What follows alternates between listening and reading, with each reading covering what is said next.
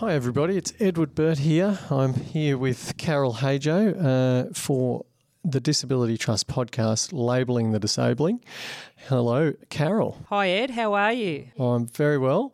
Now, usually you're in the driving seat, but today we're going to take a little bit of a different approach because I think it's high time we heard from you, Carol, and get to know you a little bit better because I got the inaugural episode. You did. So, which was great. But really keen to hear a bit more about you, Carol, and your own journey, your lived experience of disability. And I've really enjoyed working with you on this podcast, getting to know you a little bit better. Some of the ways you're introduced in your bios and things like that are really interesting to me. Most clearly, it is that you're legally blind is one of the ways that you describe yourself. Can you tell us what that means to be legally blind? Yeah, legally blind is, I guess, a government term that is used depending on what your eyesight is. So the term escapes me right now as to what they look for. But when I was about 18, an ophthalmologist deemed that I was legally blind as a result of having a condition called Stargardt's disease. Now, I say when I was 18, they knew that I had this condition from about the age of 9, but nobody had stated that it was legally blind was what I had. So it's your visual acuity is what they look at, and it's under a certain percentage. Yeah. Used to be what we referred to as, if you had good vision, you had 20/20 vision, which is quite funny in 2020 today. Here we are, 2020. Hopefully our world will gain 20/20 vision in 2020 and change a few things. I hope we do, yeah. So I started losing my sight when I was about 7 or 8. Okay. People with kids would know that when you've got kids in about year 3, they're at school, some of them start to develop some learning difficulties or express some behaviours that aren't considered appropriate, and that's what started happening with me. So they tested my eyes, my hearing. And was that your parents that picked up on that, or no, the the school? teachers the teachers and my parents said, things were getting a little bit disruptive in class, and I wasn't able to focus, and I wasn't seeing what was on the board, and I wasn't hearing. Mm-hmm. So a lot of tests occurred, hearing. I remember going to a lot of government buildings in Parramatta and institutions where they tested all these things back in, would have been about 1976 or 77. Okay. And you were, what did you say? You were 8 years old? Or? I was 8. So 77, 78, 79, it all sort of kicked off because I'm 40. Yeah, I was born in 71. Was that scary for you to go through that? No, not really. I sort of... School wasn't a great place. I didn't feel comfortable there, so being taken out to go to all these appointments was quite exciting and interesting. Going out with mum for the day? Yeah, mum or dad. Yeah.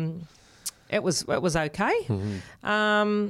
And so they found out finally after doing a lot of tests, finally I saw someone at the Sydney Eye Hospital and they did some lots and lots of tests on my eyes and found out that I had this thing called Stargardt's, which is a genetic condition which is different to a hereditary condition. So when people ask you, is it hereditary or is it genetic, they're two sort of different things. It's a genetic condition which means that I have a gene which doesn't protect the eye from sunlight, and we all get sunlight, any sort of light every day.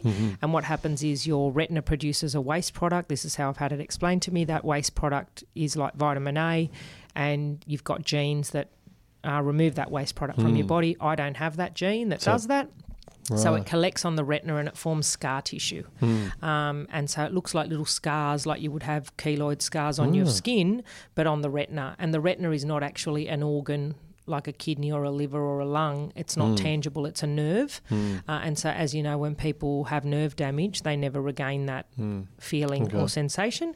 And that's what stops me from seeing. So I have no central vision, which means I can't see the colour of people's eyes, whether they have beards, whether they have, eyelashes or eyebrows, detail like that in somebody's face, whether they're smiling, whether they're angry. I can't see any of that on people's faces. And so I have no detail. So I have peripheral vision, which means I don't normally trip over things. So people sometimes find it difficult to understand what can you see. And so how long before you lost that vision gradually. Yeah. From 8, you had quite reasonably good normal vision. Yeah. I would say normal vision.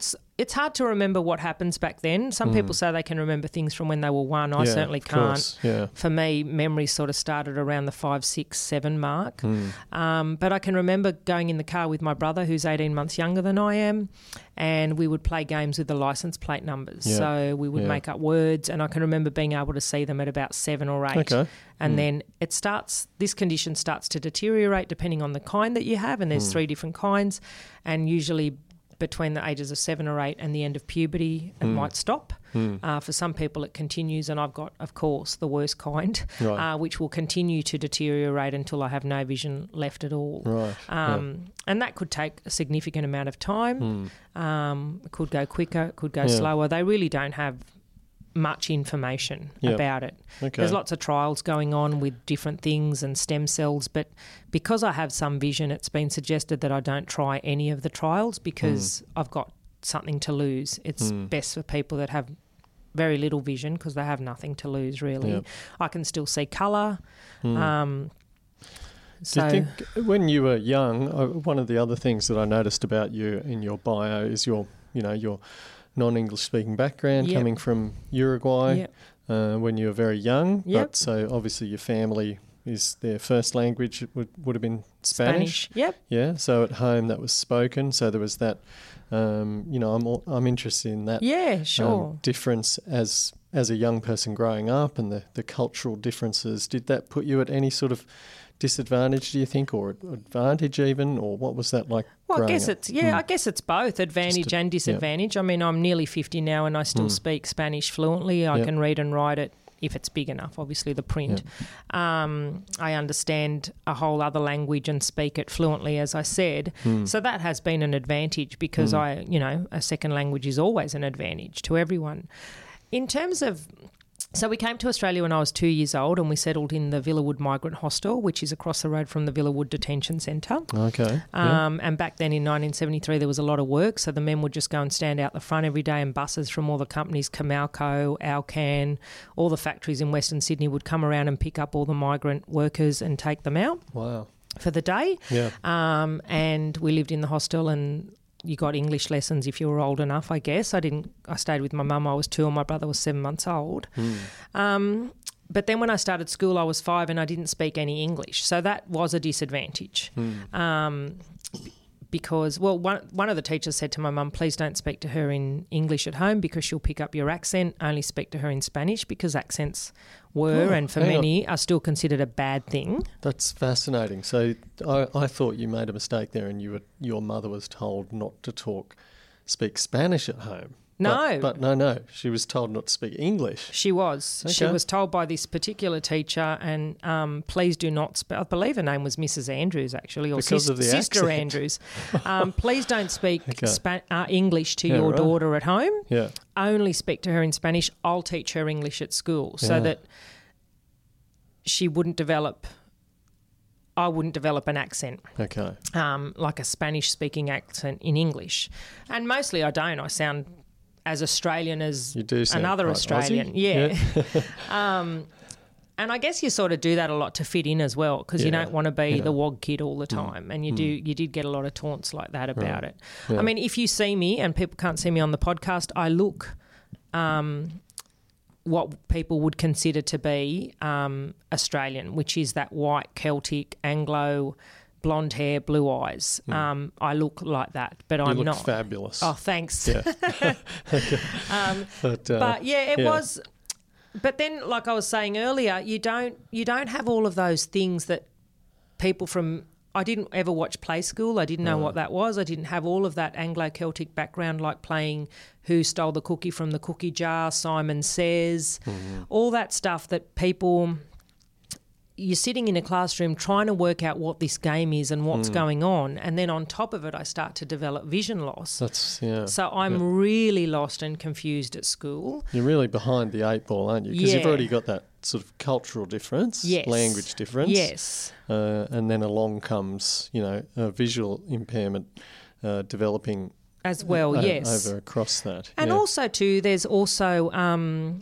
economic disadvantage because being migrants to Australia, you are completely displaced. You leave your home. We did not come with money. We weren't homeless in Uruguay, but we weren't well off. My dad comes from quite a well-off side of a family, but my mum doesn't, and so we weren't well off. So we come to Australia. My parents are working in factories. They're not earning much money. We're living in Western Sydney in a small unit. They're doing everything they can to save money and, have the great Australian dream of buying a home.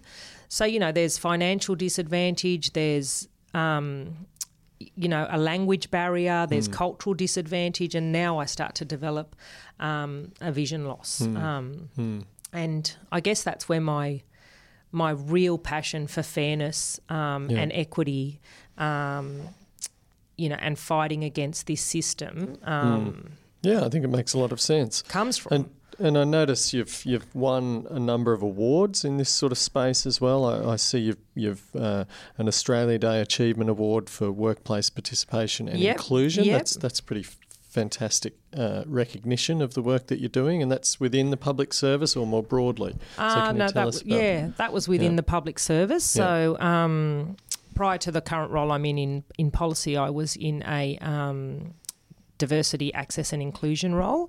So for 14 years I worked to increase access and inclusion and equity for people with disability, mainly other diversity groups as well as we know them, people from culturally and linguistically diverse backgrounds, LGBTIQ staff, but mostly disability, working to put policies in place, strategies in place, change culture, which is really important to make sure that people with disability get a fair go, get a job, get promotions, have career development is really important. Did you have some good wins there? Did you feel? Oh, absolutely, yes. It was really rewarding personally.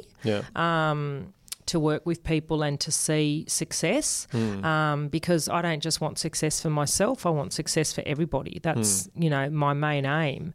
And it was also really rewarding, I guess, to see people shine and to see people get jobs and to see people keep jobs and to see people, have career progression.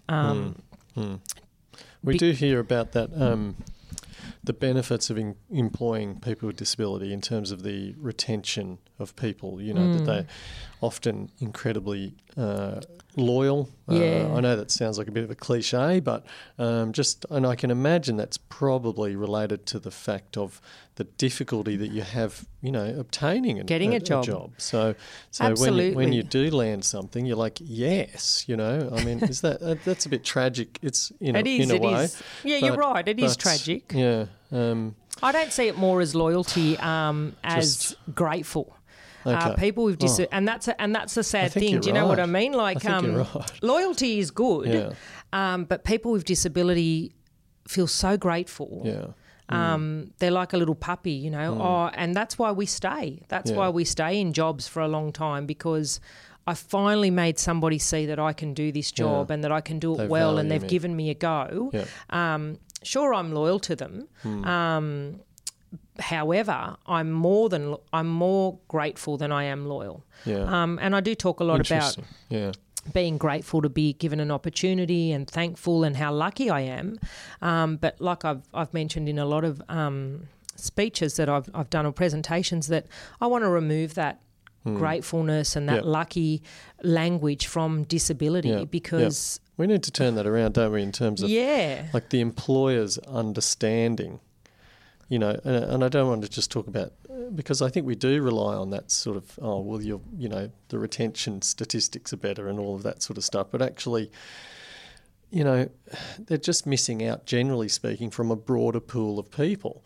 Isn't Correct. That fundamentally the thing that they're missing out on? Like the diversity of workforce is reflected in diversity of ideas, innovation, absolutely, all of those things. So I think that needs to be the focus rather than probably the loyalty. That side of things. But I don't know. You've worked in that space. I think people with disability are scared. But I think you're right. Everything you've said there is right about the diversity of ideas, the innovation, and what you'll find is that I had to navigate my way through a school, primary, secondary, tertiary education in a system that wasn't accessible or inclusive in any way. And that has actually made me more resilient, more innovative, more creative, because I've had to look for ways to make this work. And that's what you're going to find for most people with disability. If you use a wheelchair or mobility aids, or if you've used hearing aids, or, whatever it might be that your disability is, you will have found ways to deal with situations that others aren't able to deal with. And so not only are you getting that diversity of ideas, but you're getting an increased level of innovation and creativity adaptation. And resistance and adaptation and evolution from somebody with disability, let alone all the other things like retention and being grateful and doing everything your boss says because you're so grateful to have a job. I also saw you had some interesting descriptions for yourself in terms of non-binary and pansexual, as well as Marxist and feminist. I mean, these are four fantastic terms. Massive, Can you just give us some idea about those things? Sure. Okay, so, people say we don't want to stick labels on people, and that, I think, comes from we don't want to label people. We are here labelling the disabling, though. We're calling out what's disabling people. Yeah. But people don't want to have labels stamped on them. Oh, we're not going to employ them because they've got disability, or we don't like her because she's a woman, or whatever it might be. But these labels, to me, have really created a sense of being able to be who I am. So when we talk about non-binary, I see these constructs of male and female as something of a social construct. Sure, we're born with certain genitalia depending on whether you're a male or a female, but everything else around it, what we wear, what makeup, how we wear our hair, what shoes we wear, to me that's all constructed. I come from a real background of nurture and not nature. And so when nurtured into being a boy or a girl from day zero, even before that, in the womb, we talk about, is it a boy or a girl? Who cares? Really, we're not going to... What do you make of these, gender reveal parties? Have you heard of this? I have. I've heard about these crazy cakes that people slice open. Explosions and... I think that's just another symptom of capitalism and how we've gone so ridiculously overboard with all of this because we want to sell stuff. We want to sell a cake, or we want to sell balloons, and then what happens is we do treat boys and girls differently when they're born because of all of this, because it's a boy or a girl. And so that's why I say I'm non-binary. I don't identify. I'm only a woman because of the genitalia I have, and I present as a woman sometimes because I wear lipstick and I have curled hair and I wear high heels sometimes. But that is only an external thing. My brain is neither male nor female. Right. It is just a brain. Now, you've raised four boys. Oh, three boys. Is that right? So tell us about parenting, both from that perspective of, this non-binary perspective, which I find fascinating. Yeah. But, the boys' perception of that, perhaps as they've grown, and also perhaps their perception of you, their mum, as a legally blind mum or whatever, person with a mum with a visual impairment. They certainly take advantage of it in circumstances of rolling their eyes or flipping the bird or making facial... I can imagine. But I do catch them out a lot, and you can tell... When you know someone, I guess, that closely, you can tell if they're rolling their eyes or it's just a connection, I guess. It's not a spiritual or a parallel universe thing. It's just I know that they're being sarcastic, or maybe because of what I'm saying to them, they're being sarcastic. Look, they've really grown up with all of these terms as part of their everyday vocabulary, non-binary, pansexual. I am very open with them about everything. So there's no I've never been embarrassed about having a conversation about sex or sexual identity or gender identity or sexuality or sexual orientation with them ever. It's always, age appropriate, but it hasn't been something that I'm embarrassed or scared about. It's just part of life. It's what, people grow up to do, They see all of this and I guess they accept it all, not just from me, but because society has, and that's what I'm saying about these new labels. When I was 11, I may not have known that I was pansexual, and the term probably didn't even exist 35 years ago, pansexual. But I remember watching an episode of I Dream of Jeannie and thinking, I really am hot for Barbara and I'm also hot for Larry, and I don't know why, That's hilarious. And it was, that was how I felt, I just, and what pansexual means is that you don't fall in love, you don't care whether a person is, looks male, female, is transgender. So I may be married, I'm married to a man, but tomorrow he might say that he wants to be a woman. My being pansexual, my sexuality would not preclude me from staying with him. Right. It's got nothing to do with the physical appearance of the person. And I hope this isn't inappropriate for the podcast, but I just say, look, when you're in love with somebody, I'm in love with his mind and his values and his ethics and his politics and his spirituality, everything. And so how we get off in the bedroom is irrelevant to that whole thing, to being with this person. Yep.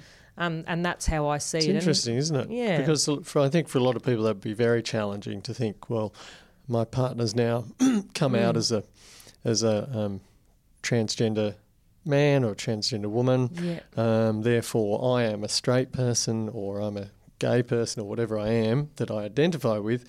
And then, therefore, even though I've known this person for the last maybe 25 years, married to them, I can now no longer be with them. Yeah, in a way, your approach seems far more rational. I guess it does. It's not that they're, unless they're coming out as some other issues as well. Yeah, I mean, I guess because that's what the sexual orientation is. Probably the dishonesty, isn't it? Perhaps. It's really difficult for me to understand that person that you're talking about that could no longer be with that person.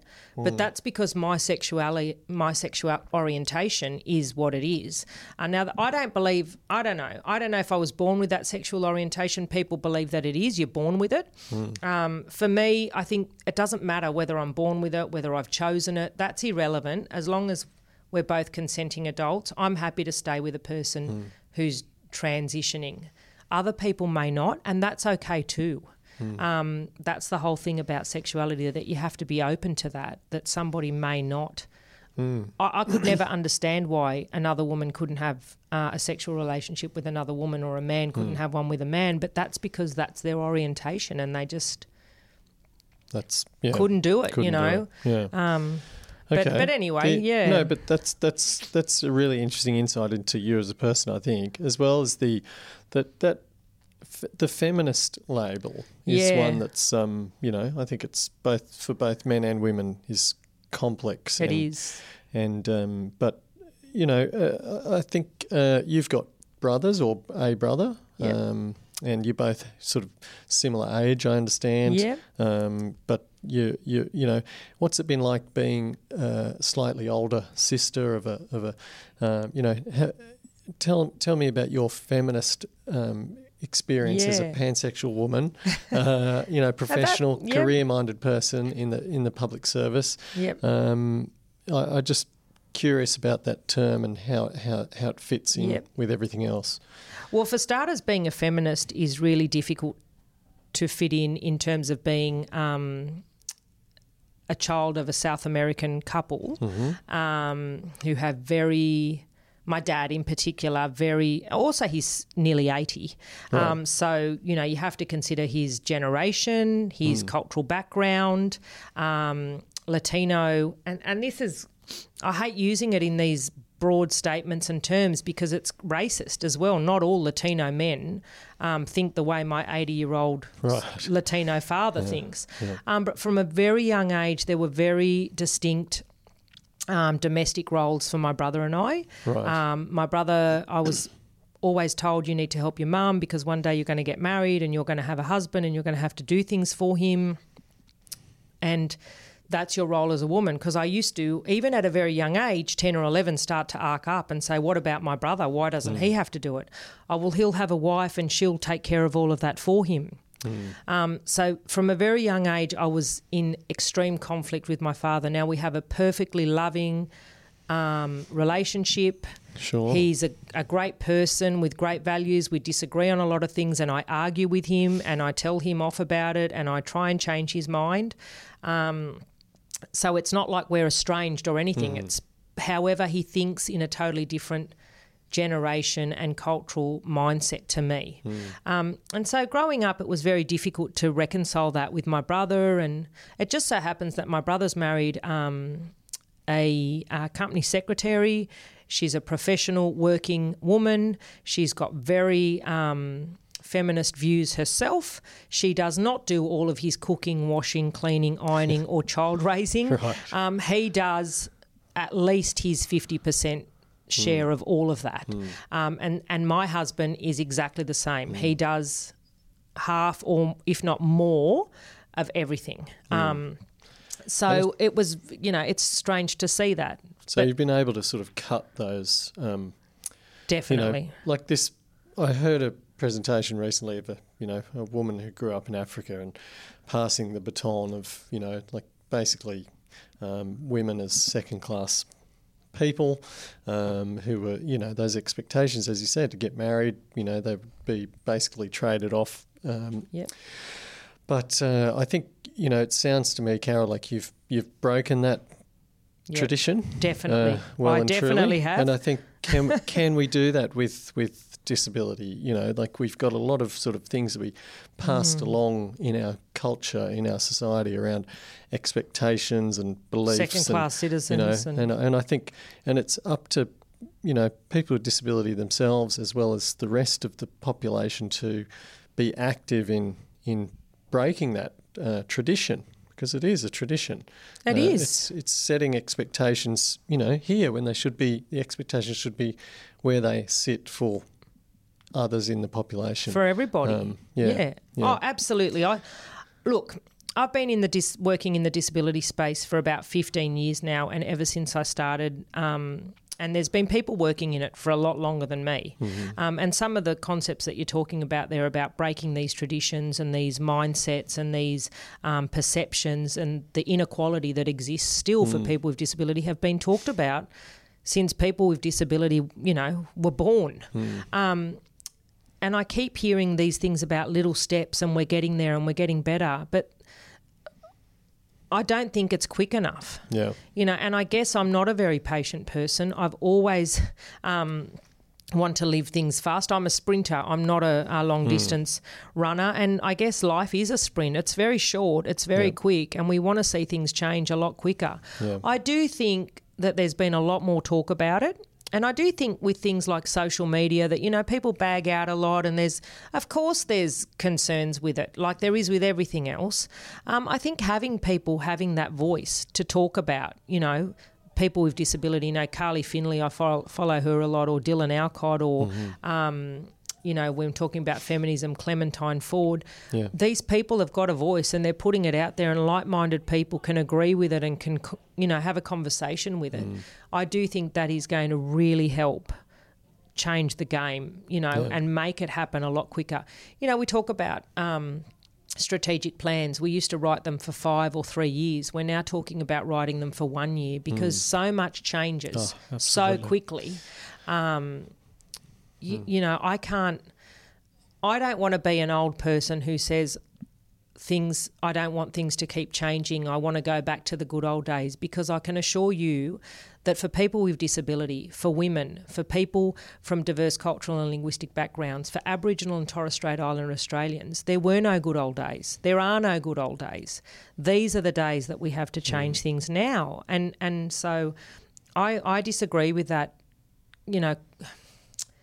cultural, misinformed nostalgia about wanting to go back to the good old days, because as a woman with disability from a culturally and linguistically diverse background, I can't think of any better day than today and the days to come for that bar to be changed from down low to where it needs to be. Yeah. Well, thank you, Carol. I think that's probably a good place to wrap it up. Thanks, Ed, and thanks to our listeners for listening to me. It was all about me today. It was good. What a powerful way to put it. I think we do today is We can't go back. We have to go forward. Yep. People are living their lives today. Yes. We need improvements today. We don't, not something to plan for in 3 years. We need to tackle these things with some urgency and sprint, not. But it is a marathon as well. It is. It is for, depending on how long you Yeah. think our planet's going to survive. But Well, I think these things are connected. We have to be. We take care of one another. We take care of the planet. All of those things are very important.